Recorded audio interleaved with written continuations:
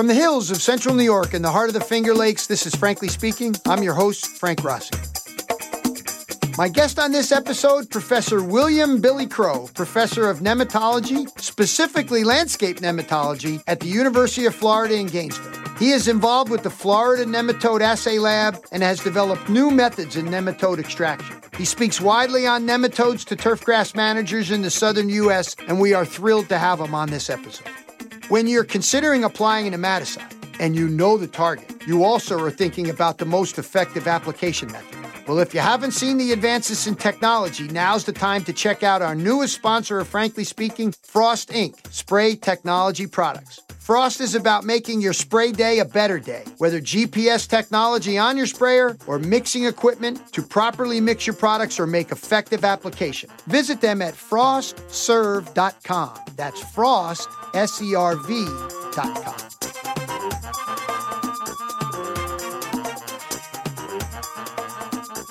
Welcome to Frankly Speaking, Professor William Billy Crow. Really appreciate you taking the time, Billy. How on earth does someone who goes to Auburn wind up being a professor in nematology in Gainesville? Okay, it wasn't one of those things you grow up, I'm going to be a nematologist when I grow up, right?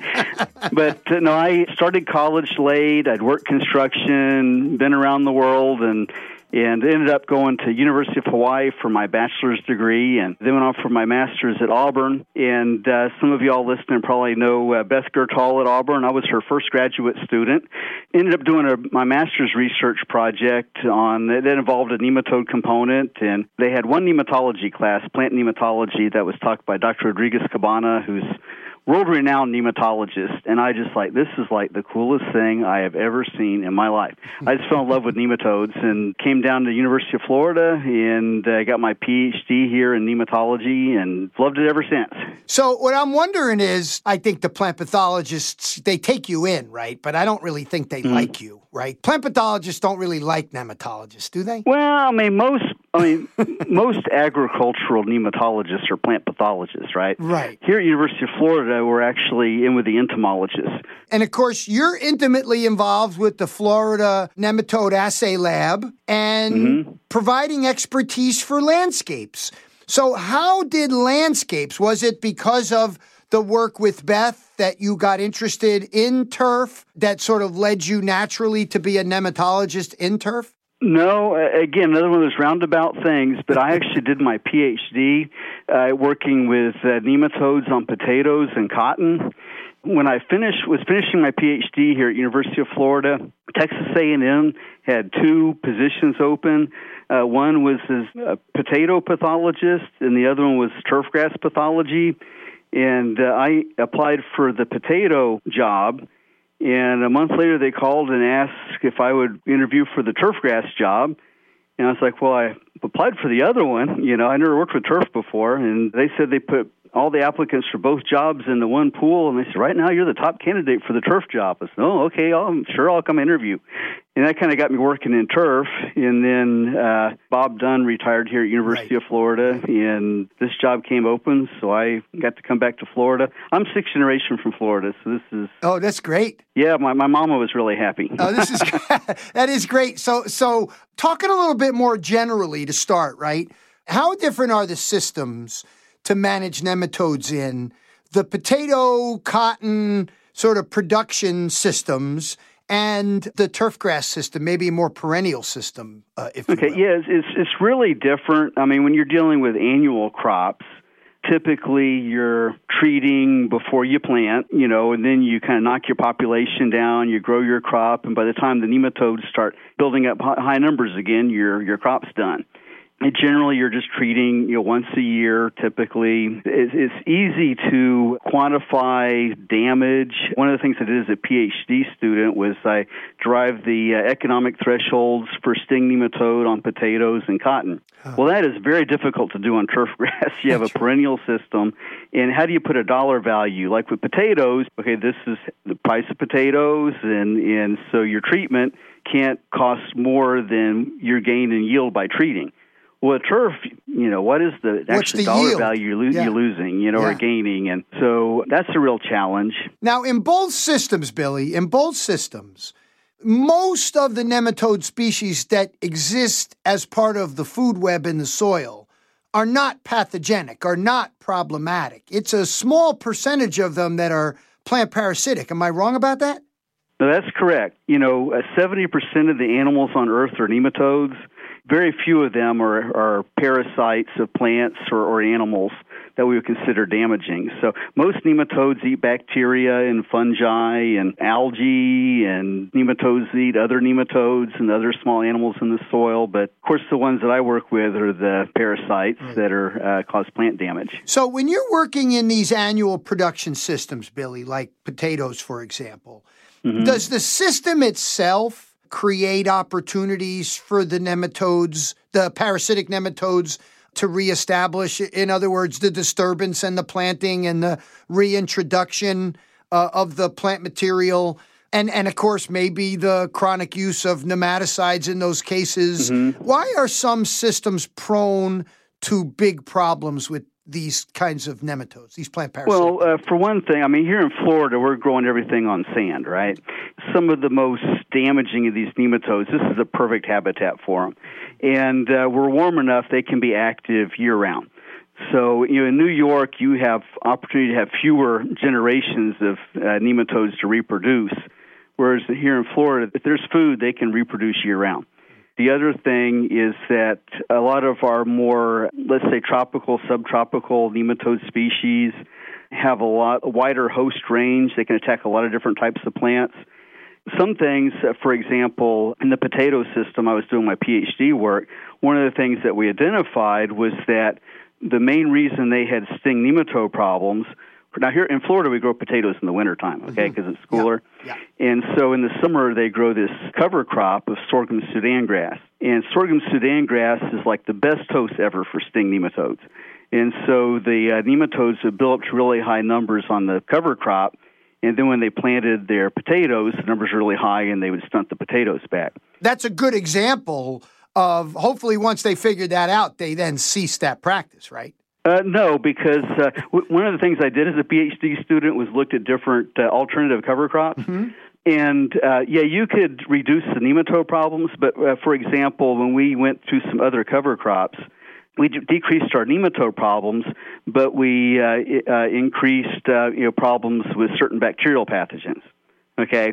Now, you can treat with a nematicide for nematodes, but there's really nothing you can treat for bacterial diseases, Pseudomonas and things. So that was one issue. There was another issue was if you did like leguminous cover crops in the summer, they decompose really rapidly when you incorporate them in soil, whereas the sorghum Sudan grass decomposes a lot slower, and so that in our sandy soil, you need that residue to maintain your bed integrity.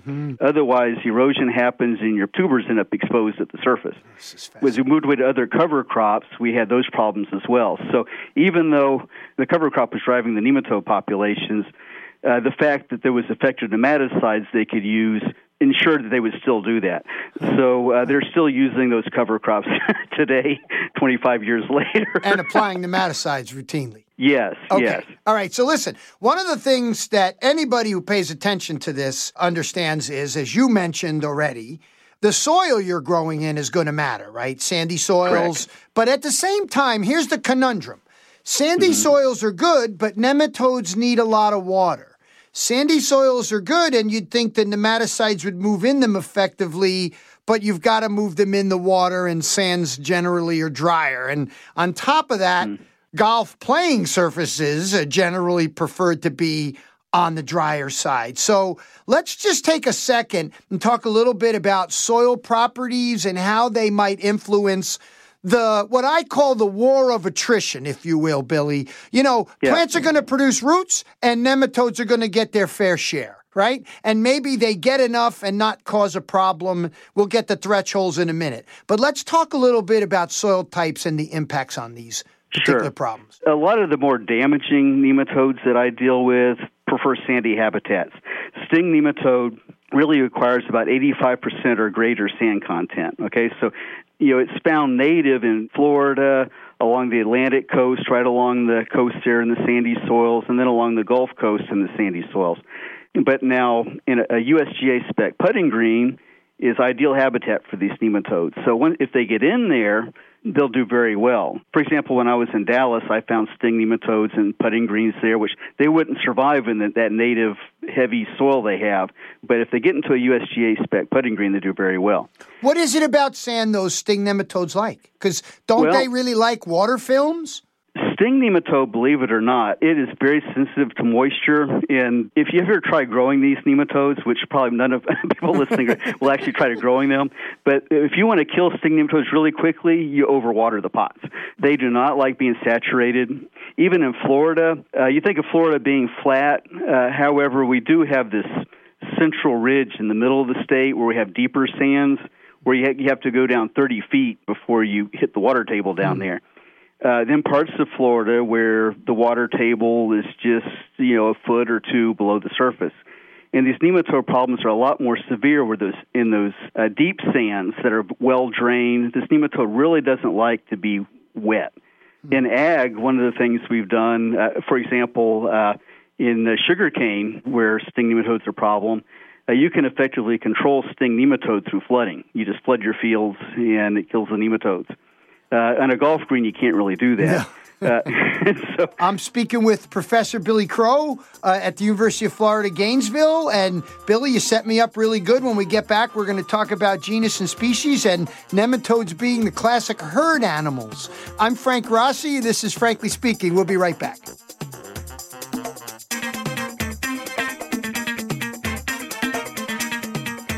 When dealing with nematodes, it's vital to get the product into the root zone where it is needed, and better infiltration makes that happen. DryJect Sand Injection Services increases infiltration and allows for coarse sand particle injection that will lead to better drainage and infiltration of your products by top dressing, aerating, and amending in one pass. Contact your local DryJect Services representative or visit dryject.com.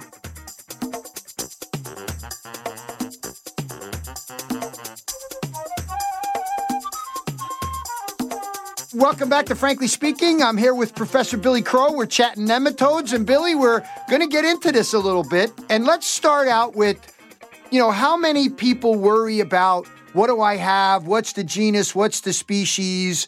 And the importance of knowing that to be able to determine some form of, strategic control. Not all Meloidogines are problematic, for example, but a couple of them, like the Maryland one and the one you've got in Florida, are really problematic. So why is it important at first when you suspect a problem to get genus and species from a management perspective? Okay, so first thing is to determine what role nematodes are playing in the problem you're having if you're having a problem. So once you identify you got a nematode problem, one of the things that's different from when I started my career, Florida used, I think, 95% of the Nemacure that was used on golf courses was used in Florida. Nemacure was really good in that it was effective on all these different types of problem nematodes we have on golf courses in Florida. Now, our new generation nematicides can be very effective, but they're not equally effective on all the different types of nematodes. So the main thing is that you want to know what type of nematode you need to target your management program for, because that's going to determine what products you select. Perfect. And this is the 75th anniversary of turfgrass nematology, and it was actually started here at University of Florida in 1952. With the first ever turfgrass nematode experiment. It was conducted by Dr. Vernon Perry at the time. So he started working with nematodes, found out they caused damage to turf. He was really targeting sting nematode. He was involved with the development of different treatments for sting nematodes. And so in the late 1960s, the main nematicide he was recommending for golf greens here in Florida was this product called Dazinet, which is not around anymore. But he started hearing reports of Dazinet not working. And then was the nematodes getting resistant to it? So he started investigating this, and what he found was that Dazinet was still working great on sting nematodes. Lance nematodes were not affected by Dazinet. And while you're effectively controlling sting nematodes, you're leaving Lance nematodes alone. And early on, he kind of ignored Lance nematodes, but with these constant treatment with Dazinet, these numbers of lance nematodes got really, really high and it's really started whacking the grass. And that's what people were seeing was damage from lance nematodes. And so that's then when he started looking, what else can we use that controls lance nematodes too? And that's when they landed on Nemacure. Well, Nemacure's a broad spectrum material, it sounds like. Yes, it's a nerve toxin, and nematodes are animals. They have a nervous system. And so it affects anything with a nervous system. So, all your different types of nematodes, as well as birds and fish and people and everything else, which is the main reason we don't have it anymore. Right. So these new generation nematicides tend to be a lot more targeted. In 2016 was the year that Bayer launched Indemnify and Syngenta launched Divinim. Okay. The research that we've done here in Florida, we have found Indemnify to be very effective on sting nematode, to be effective on root knot nematode. We have found Divinim and other abamectin products to be effective on root knot nematodes, but less so on sting nematode and other nematodes. Neither of them is effective at all on lance nematodes. So we have seen the same thing Dr. Perry saw as we've been using these are the two primary nematicides used today. Neither of them work on lance nematodes very well. So lance nematode numbers are coming up, and once again, lance nematodes are now becoming a big deal. So the reason you test, if I got sting nematodes, if you're here in Florida, we have curfew we can use, and we have Indemnify we can use. Those would be my two primary products for managing sting nematode. If you had root knot nematodes, lean more toward using an abamectin product. If you have sting nematodes and root knot nematodes, that would lead toward Indemnify. If you got lance nematodes, there's not a whole lot you can do. Yeah, I know. But that's why it's important to know which types of nematodes you have so that you can build your management program using the right treatments. Okay, so let's get into that a little bit, because in reviewing some of the literature, things that jumped out at me, right, when I'm trained as a weed scientist, so I think of plants as annual, perennial, biennial, right, life cycle things. I think of them as able to produce perennial storage organs like a dandelion or a quackgrass, and then, primarily reproducing from seed. It looks like in nematodes, you have ectoparasitic and endoparasitic, which means possibly on the surface of the root or into the root. And some of them are migratory. They can maybe live in both places, it sounds like. So in addition to knowing these organisms, root knot, sting, and lance, helping your strategy, can you talk a little bit about understanding how them being either ecto or endo impacts what kinds of chemicals work on them? Sure. And we spent a lot of time also looking at movement, behavior, and things. So I'll start off with the simple one. Okay, so your ectoparasites, think of these as like an aphid on a leaf, or think of a tick, okay? It sucks on you, but most of its body stays outside, so you can pull that tick off. Now, sometimes they get embedded in there, obviously, but those are ectoparasites. They stay outside. Sting nematode has a spear, a stylet. It pokes into the root tip and then injects enzymes into the root to kind of pre-digest it and then sucks the juices back out. So, but it spends its whole life out in the soil, lays its eggs in the soil. And so because it's in the soil all the time, it's actually the easiest to kill because it's out in the soil all the time. So there's a number of these ectoparasites, like in sting nematode being one, spiral nematodes, ring nematodes. These are all examples of ones that can damage turf that are ectoparasites. So to kill them, a contact nematicide will work. Something like contact nematicides or systemic, because you got systemic, the nematode will take it up as it feeds on the plant. So either contact or systemic products work good on ectoparasites.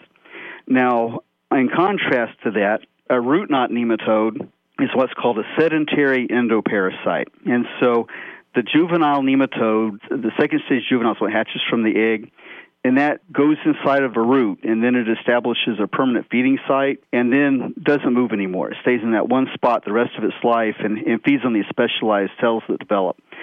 Now, it molts. It goes through several molts until it's an adult. Then the female nematode lays up to several hundred eggs in this egg mass.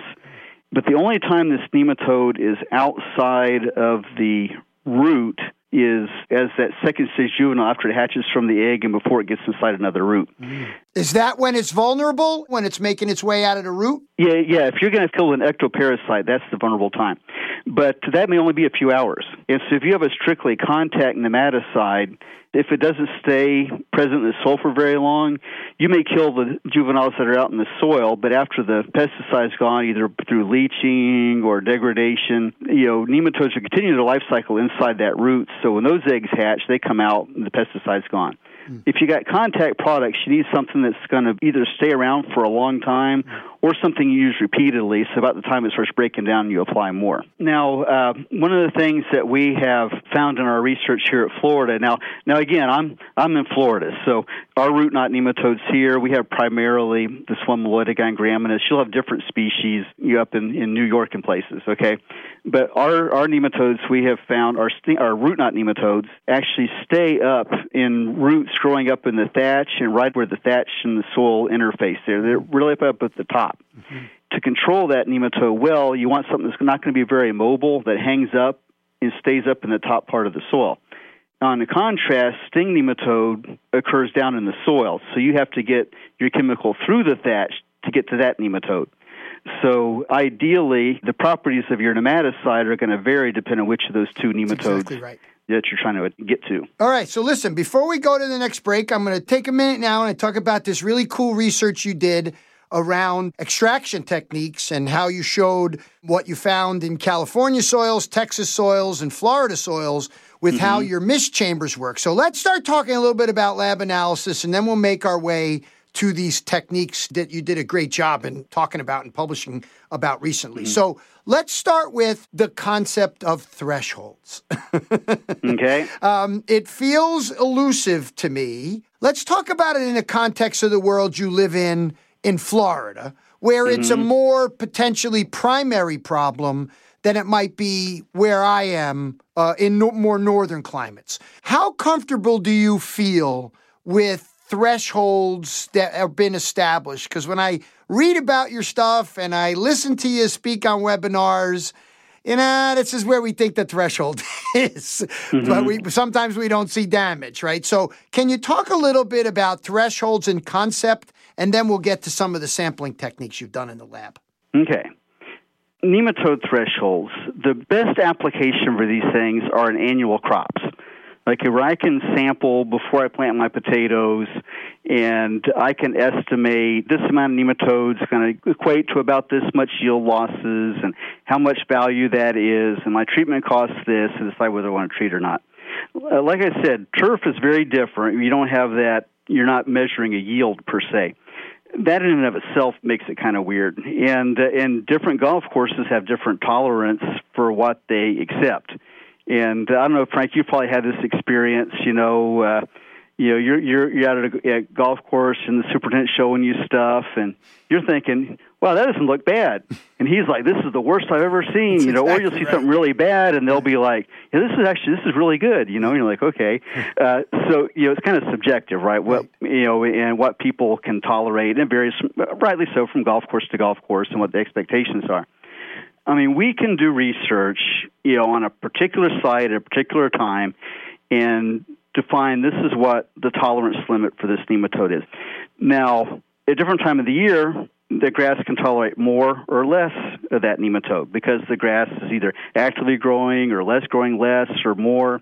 If you have weather, it's hotter, under more stress, you have salts. Okay, so all these things that happen, you never really practically know. You can define it experimentally on what it was, but you can't really accurately predict, my grass is going to die if I have this many nematodes, or it's going to decline, 15%. Well, and I would say one of the things I learned from watching your webinar on TurfNet last week that I think you did back in 2020 was depending on the species that you have and the timing of the sampling, like you said, the root knot staying up in the top, but you also said another one's going to go way down deeper into the soil. So you may not even be sampling correctly for the right species, never mind finding a threshold that's subjective. So it can be confounded. So even on the same on one putting green, okay, you got areas of that putting green that gets more traffic than others. those spots can tolerate fewer nematodes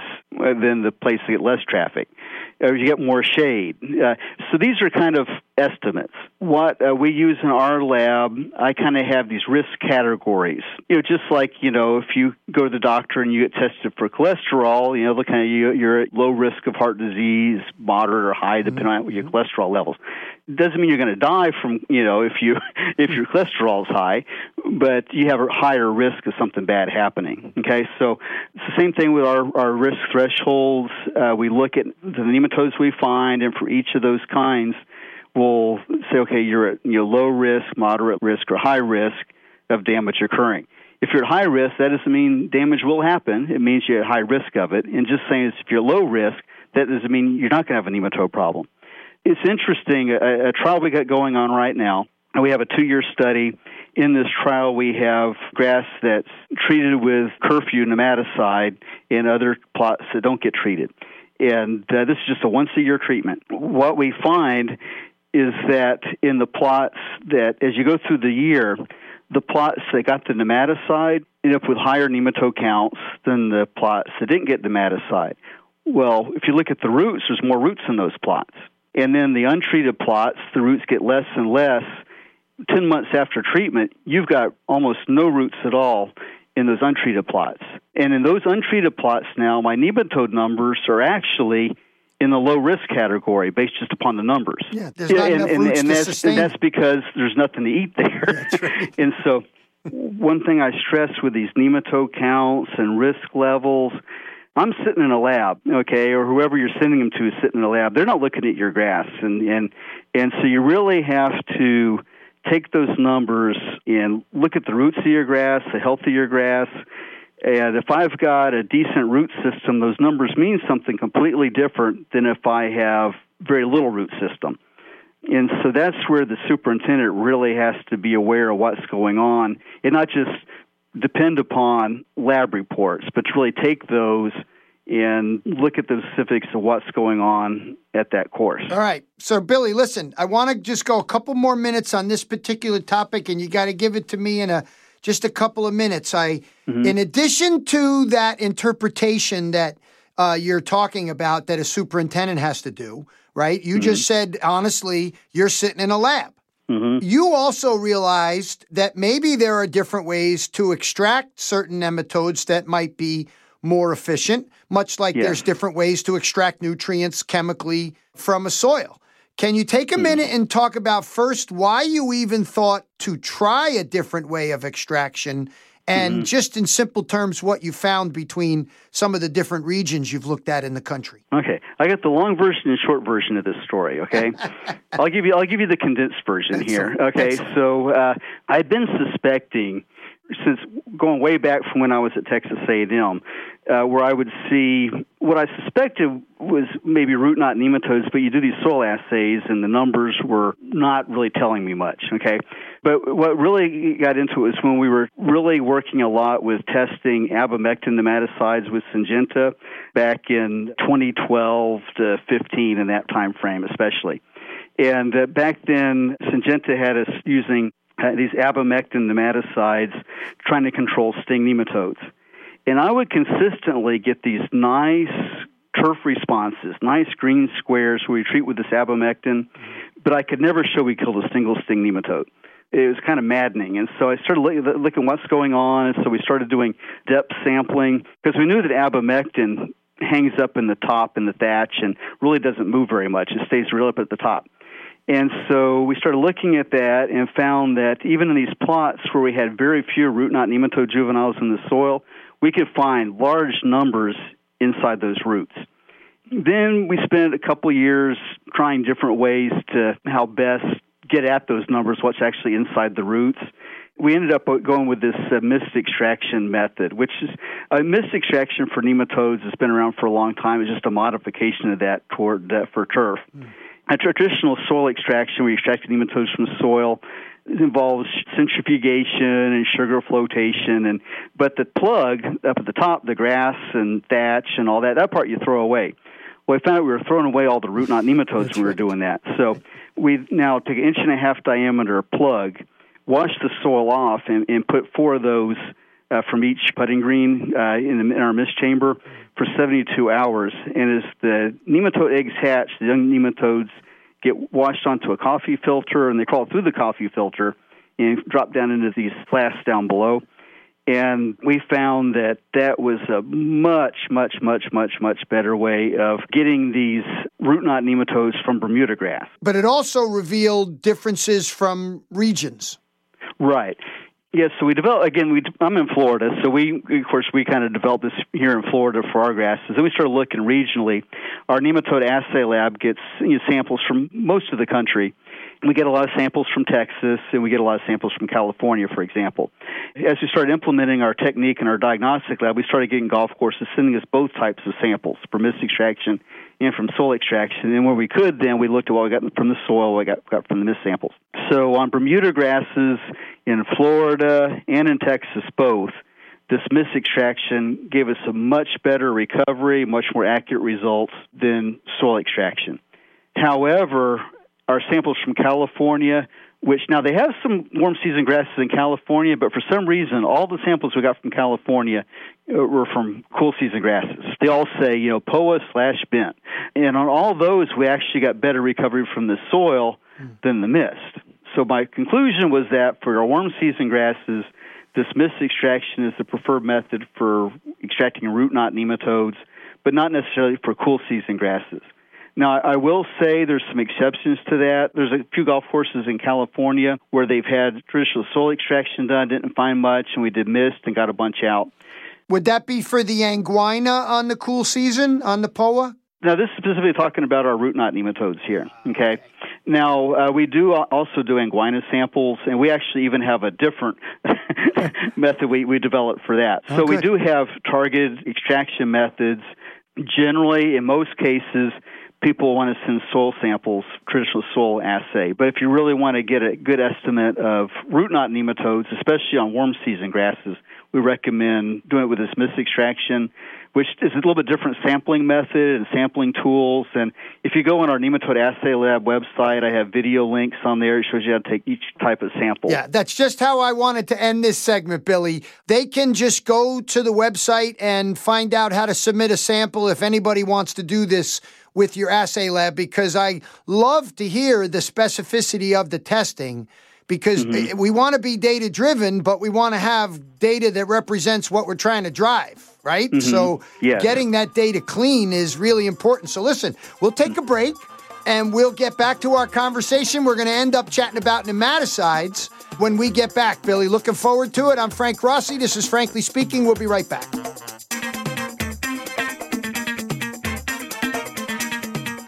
As nematodes damage the root system, nutrient management becomes even more critical to nurse plants through the persistent injury. And when it comes to supplying those nutrients, you want simple, no-nonsense solutions, and that's where the Plant Food Company comes in.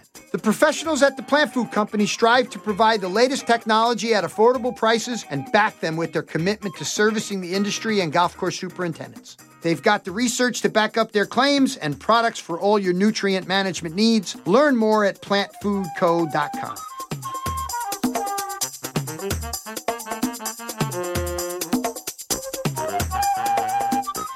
It is amazing to me how many nematode problems began to emerge in the northern part of the United States when our two biggest chemical companies released nematicides.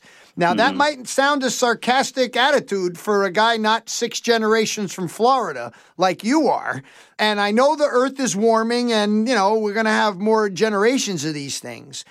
But I want to get your perspective first on that point. In places where nematodes might have been not considered a primary problem, what's your perspective on maybe how we're using them where we don't need to? Good point. These companies, they excel at marketing, okay? I think when these things first came out, again, you have competition from the companies. They were testing these products, different places, and I guess enough golf course superintendents tried them and they proved that, maybe nematodes were causing more damage than they thought previously. But the one thing you want to avoid, I don't like going and putting something just because or just in case.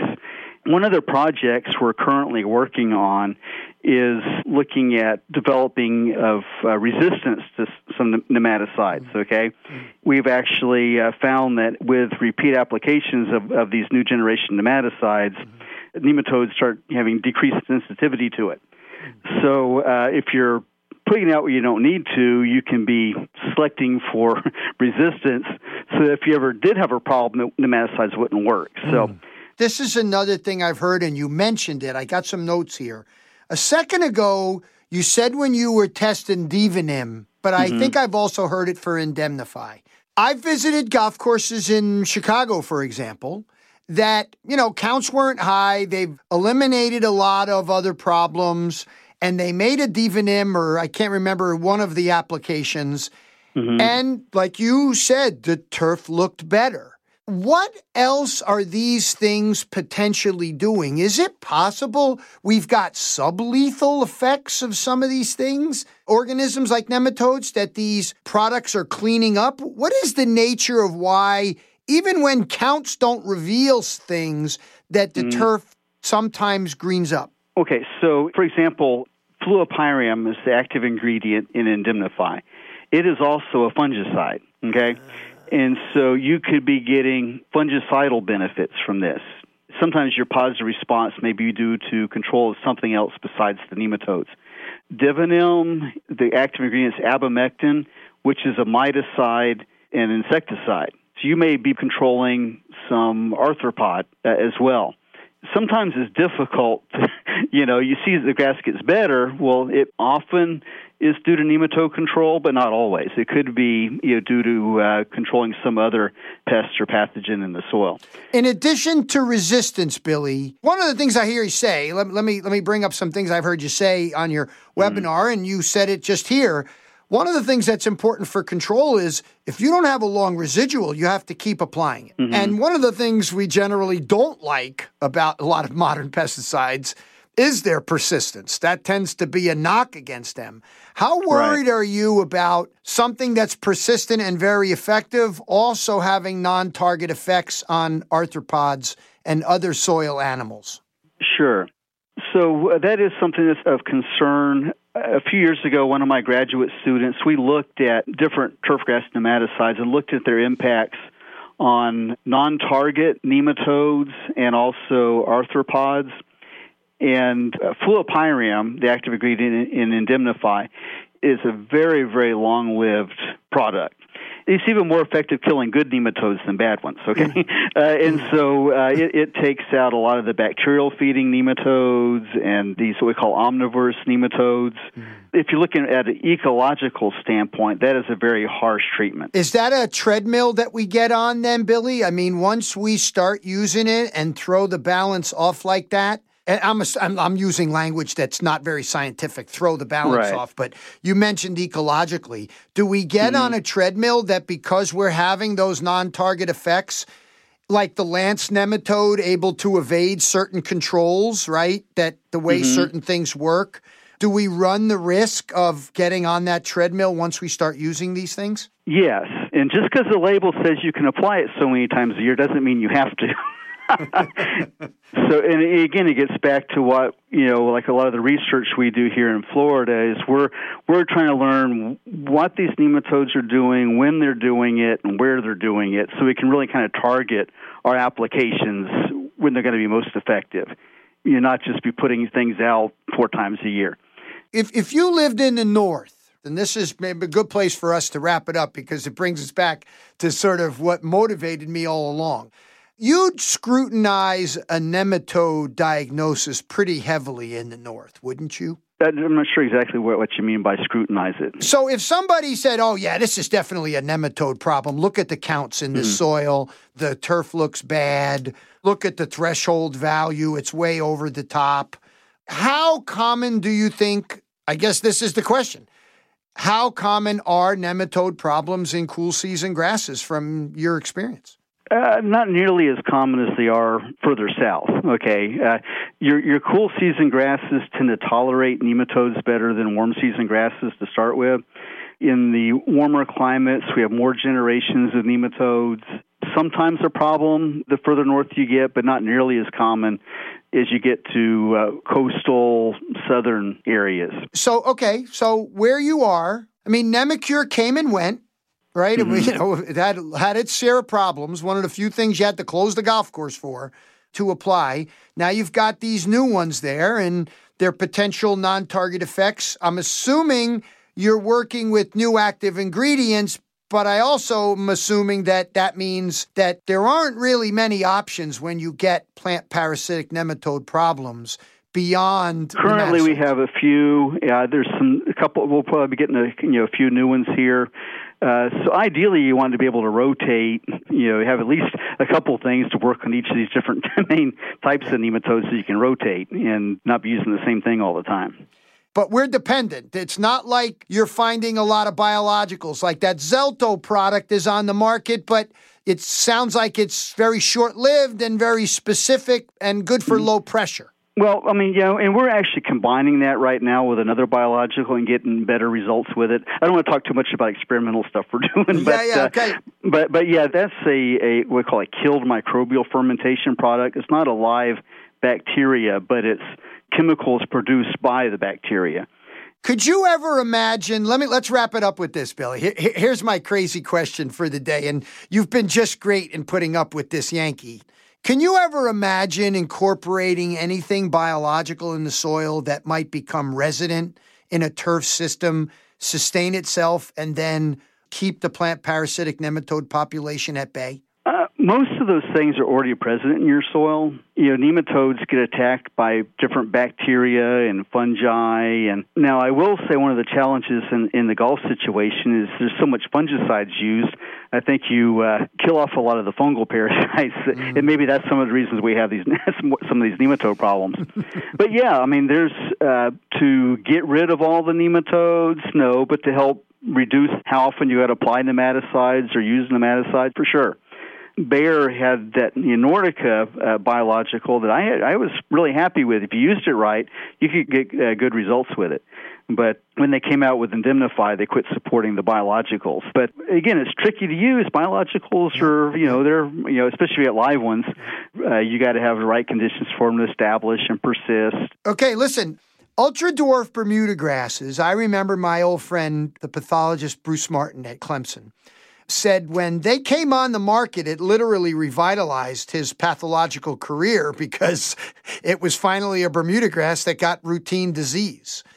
Mm-hmm. Fungicides were not commonplace on even just dwarf Bermuda grass greens years ago. Mm-hmm. Do you think from your 20 years of being down there that the increased use of fungicide can be somewhat associated with some of the increased nematode problems we're having? Yeah, I believe so. Like I said, a lot of these nematodes are naturally held in check by parasitic fungi.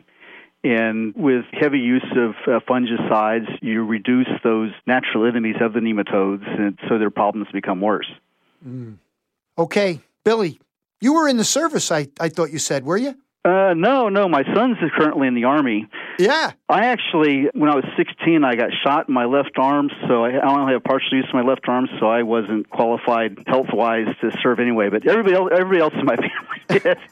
So yeah, my son's currently in Italy, as an airborne infantry recon specialist. Okay, well, let's just hope we never have to put that young man in harm's way.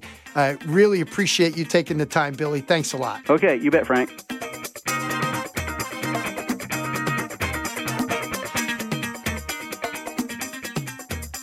Big thanks to Professor Billy Crow from the University of Florida, Gainesville. Frankly Speaking is brought to you by our friends at DryJect, the only machine that aerates top dresses and amends in one pass, the plant food company providing nutrient management solutions to golf course superintendents to enhance playability, and Frost Inc. spray technology products who strive to make your spray day a great day. You can listen to us on Blog Talk Radio, Apple Podcast, and Stitcher. And if you listen on Apple Podcasts, leave us a review. Frankly Speaking is produced at Rep Studios in downtown Ithaca, New York by Nate Richardson. Big thanks to Marketing and Business Management, John Kiger. Graphic Design, Nicole Rossi. Theme Music, Tucker Rossi. And Executive Producer, Peter McCormick. I'm Frank Rossi. Thank you for joining me.